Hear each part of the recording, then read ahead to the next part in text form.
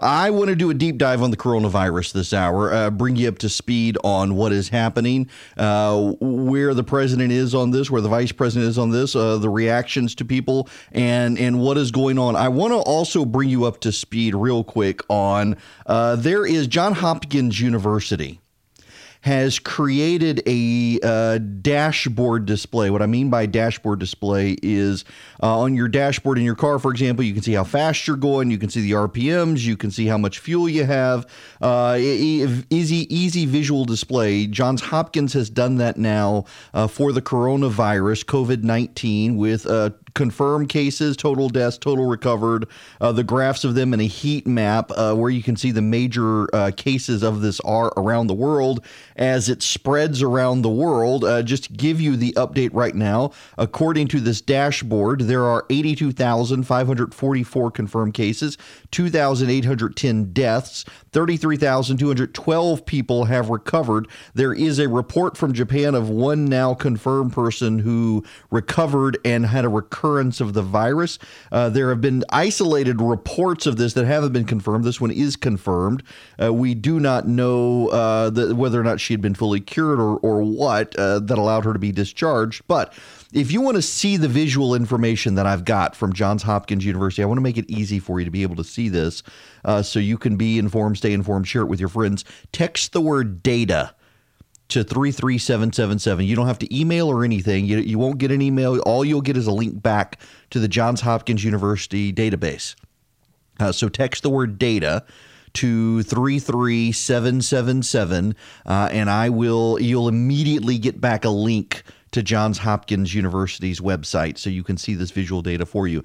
I want to begin in dealing with the president's reaction to this and the president's response to this to actually begin at CNN and play you two things, one of which just hit the airwaves a few minutes ago, and to give you a sense of where the media is going with this. Listen, this is John Avlon and John Berman on CNN. Now more than 82,000 confirmed cases of the coronavirus around the world. It's 2,800 lives lost, with at least 60 cases in the United States and climbing. But as this escalation occurred, President Trump was in denial. We have it under control. It's going to be just fine. I think that's a problem that's going to go away. But Trump still found time to blame the media, tweeting, "Low ratings, fake news, MSDNC and CNN are doing everything possible to make the coronavirus look as bad as possible, including panicking markets if possible." Here's the thing, Mr. President. Pandemics don't care about politics. Remember, the Chinese impulse to cover up may have helped lead to this outbreak. And here in the United States, the Trump administration's war on science has left us vulnerable. Remember, the Trump administration has been shutting down research committees and silencing scientists and making climate crisis denial a matter of public policy. But it should still shock you that Trump slashed the government agencies that would have been responsible for handling an outbreak. With money running tight, the CDC planned to cut its global pandemic prevention efforts by 80%, cutting activities in 39 countries, including China. The Trump administration also shut down the Global Health Security Unit of the National Security Council, disbanding the very office Obama opened to handle pandemics during the Ebola crisis. Okay, I can stop right there. I don't need to go on. Essentially, CNN's position here is that you can't ever cut the federal budget. There was, when the president made these proposals, no pandemic, no epidemic, and no disease. Now, what is the president's response? The president's response now is to go to Congress and get more money and reallocate it. And, you know, by the way, one of the things the president is doing, John Avlon mentioned the cutting of the office that handled Ebola. They're actually taking the money from that office and reassigning it to the coronavirus, which CNN doesn't cover and which is left out of the details. They're reassigning money from one area to go to another area. The whole idea that the president is anti-science and his rhetoric is getting us into this, it almost seems to be the media wishing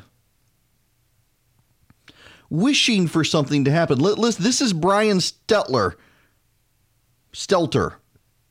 at CNN. Since the dawn of the Trump presidency, countless experts have warned that the president's lack of credibility would imperil the country in the event of an emergency with the worsening coronavirus outbreak that 2 weeks ago, by the way, CNN was reporting was on the decline. Those fears may be coming true. President Trump's political allies have made overly optimistic statements only to be contradicted by the government's top scientists and doctors. For example, Trump claimed on Monday the coronavirus was very much under control in the USA. A day later, the Centers for Disease Control and Prevention said the virus spread to the U.S. was inevitable. He said the stock market is looking very good, even as the Dow is nosediving amid coronavirus anxiety. And the president has been blaming the media for the predicament, reverting to the same tactics he's employed since taking office. It's almost, the media is giddy that there's a coronavirus outbreak to prove the president's not telling the truth. I have never seen such celebration. Do you know, if Barack Obama had come on TV and told people, look, things are going well, we've got it under control, the markets look good, CNN and everyone else would say, well, he's reassuring the nation. We don't want to start a panic. President Trump comes out and does this, and the media's like, oh my God, we're all going to die. Trump's in control. You're going to die because Donald Trump's the president. This is sad to see. And the good points that might be made, the truth that might be made, and John Avlon, I think, does make some good points, but overall they're overshadowed by this Trump derangement syndrome in the press that everything the president does is bad. The president's he has no calming words. The president of the United States can't actually do anything worthwhile. Everything is bad. It's a disaster. We're all going to die. He's a liar. He's anti-science. You know, the Washington Post, the president put Mike Pence in charge. We'll get to the audio here in a minute. The president put the vice president in charge to coordinate this, which means that the vice president has the direct ear of the president, can coordinate across government agencies, is an elected official in charge of it. And the media reaction is, do you know there was an HIV crisis in Indiana and Mike Pence shut down Planned Parenthood? Planned Parenthood was giving tests and he didn't want to give needles away to drug addicts. That's their attack, that it's all anti-science. This is the same media playbook they used with the Russians, the same media playbook they used with Mueller, the same media playbook they used with impeachment, the same media playbook they've used with Ukraine. They're now using it with the president on this. It is the boy who cries wolf over and over and over and over. It is the boy who cries wolf. And I wonder if they're so fixated on the president right now, and this is it going to distract them from their war against Bernie Sanders, which we will get to. Here now, the president speaking from the press room at the White House last night. We have, through some very good early decisions that were actually ridiculed at the beginning, we closed up our borders to flights coming in from certain areas. By the way, notice how the media doesn't point that out, and that's a statement of fact. That is a statement of fact. Democrats ridiculed the president on February 2nd for overreaching and scaring people by shutting down the border. Oh, he's using coronavirus as an excuse to shut down the border and stop flights from China because we're in trade war with China. They did that. I'm not making it up. You know it and they know it, and not a single one of them wants to point it out today. Areas that were hit by the coronavirus and hit pretty hard. And we did it very early. A lot of people thought we shouldn't have done it that early, and we did, and it turned out to be a very good thing. And the number one priority from our standpoint is the health and safety of the American people, and that's the way I viewed it when I made that decision. Because of all we've done, the risk to the American people remains very low. And we have the greatest experts in the world, really in the world, right here. The people that are called upon by other countries when things like this happen. We're ready to adapt, and we're ready to do whatever we have to as the disease spreads, if it spreads.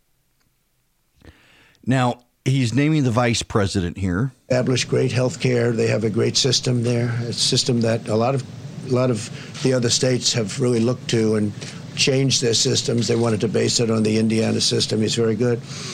And I think, and he's really very expert at the field.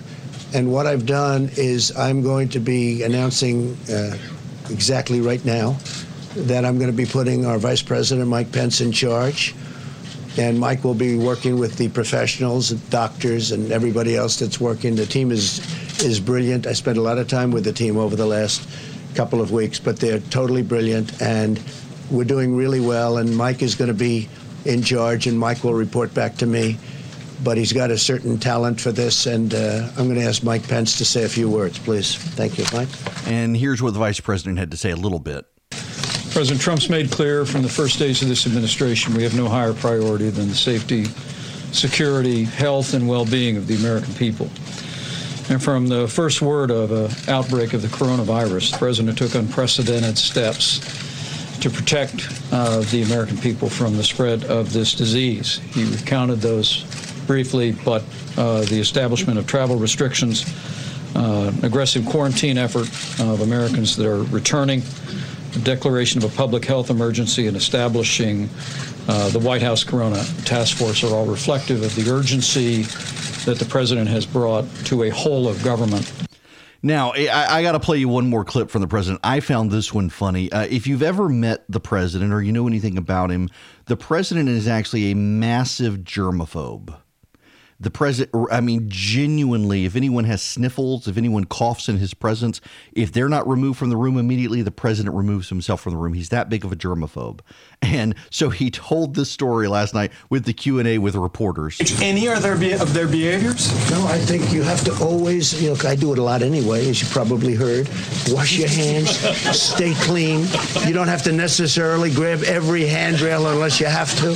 You do certain things that you do when you have the flu. I mean, view this the same as the flu. When somebody sneezes, I try and bail out as much as possible with the sneezing. I had a man come up to me a week ago. I hadn't seen him in a long time, and I said, "How you doing?" He said, "Fine, fine." He hugs me, kisses me. I said, "Are you well?" He says, "No." He said, "I have the worst fever and the worst flu," and he's hugging and kissing me. So I said, "Excuse me." I went there, I started washing my hands. So you have to do that. This is, I really think, Doctor, you want to treat this like you treat the flu, right? And, it's going to be. He's a huge germaphobe. That's actually very, very funny that happened. We've obviously got the politics of this. The media attacks against the president really are ridiculous. Here's the headline from the Washington Post. Mike Pence was criticized for his handling of Indiana's HIV outbreak. He will lead the U.S. coronavirus response. Let me tell you what the criticisms were.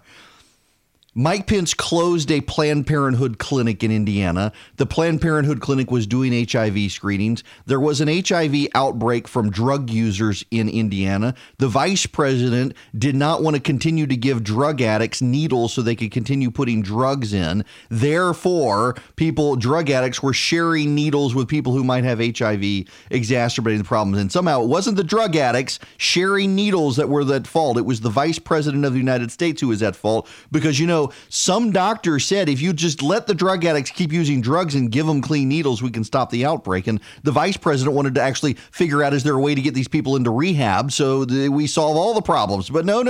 It was all his fault because he closed the Planned Parenthood facility. You can't take these people seriously on this stuff.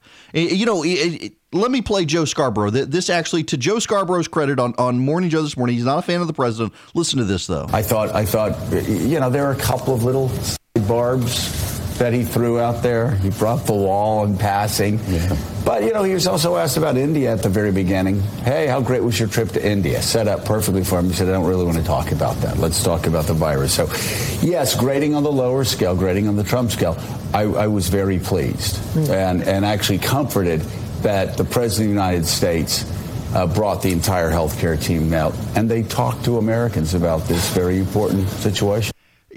You could disagree with Scarborough, but that was reasonable analysis. Far more reasonable analysis than the reliable sources' hair on fire. Well, Brian Stelter doesn't really have any hair, but it just the light himself on fire and run around screaming Trump, Trump, Trump, Trump, Trump. That this is Donald Trump's war on truth. We're all going to die because Donald Trump has a problem telling the truth. It's a bunch of hooey. Here's Richard Haas, not exactly a Trump fan, on MSNBC. The honest answer is we don't know what the risk is. The numbers of those who have the disease are probably probably far larger than is publicly known, in part because lots of people are asymptomatic. The good news from that is the fatality rate is probably lower than the published rate.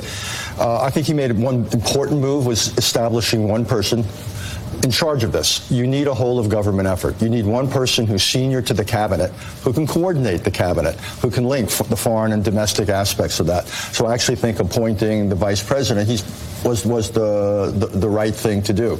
But it was a sobering press conference in the sense that while the president was leaning towards the let's not overreact, the danger is obviously underreaction.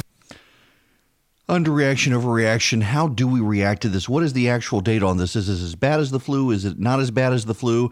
I've been talking to a lot of experts. I've been doing a lot of reading. I actually want to explain the coronavirus to you when we come back. Beyond the conspiracies, beyond the rumors, what are the actual facts? What do we actually honestly know about the coronavirus, and what do we honestly not know about the coronavirus? Let's do that when we come back. Also, again, if you want to see the Johns Hopkins data that they update daily, text the word data to 33777. You're not going to get asked what your email address is or anything. You're just going to immediately get back a link that will give you the link to the Johns Hopkins data so you can see it for yourself, inform yourself and your friends.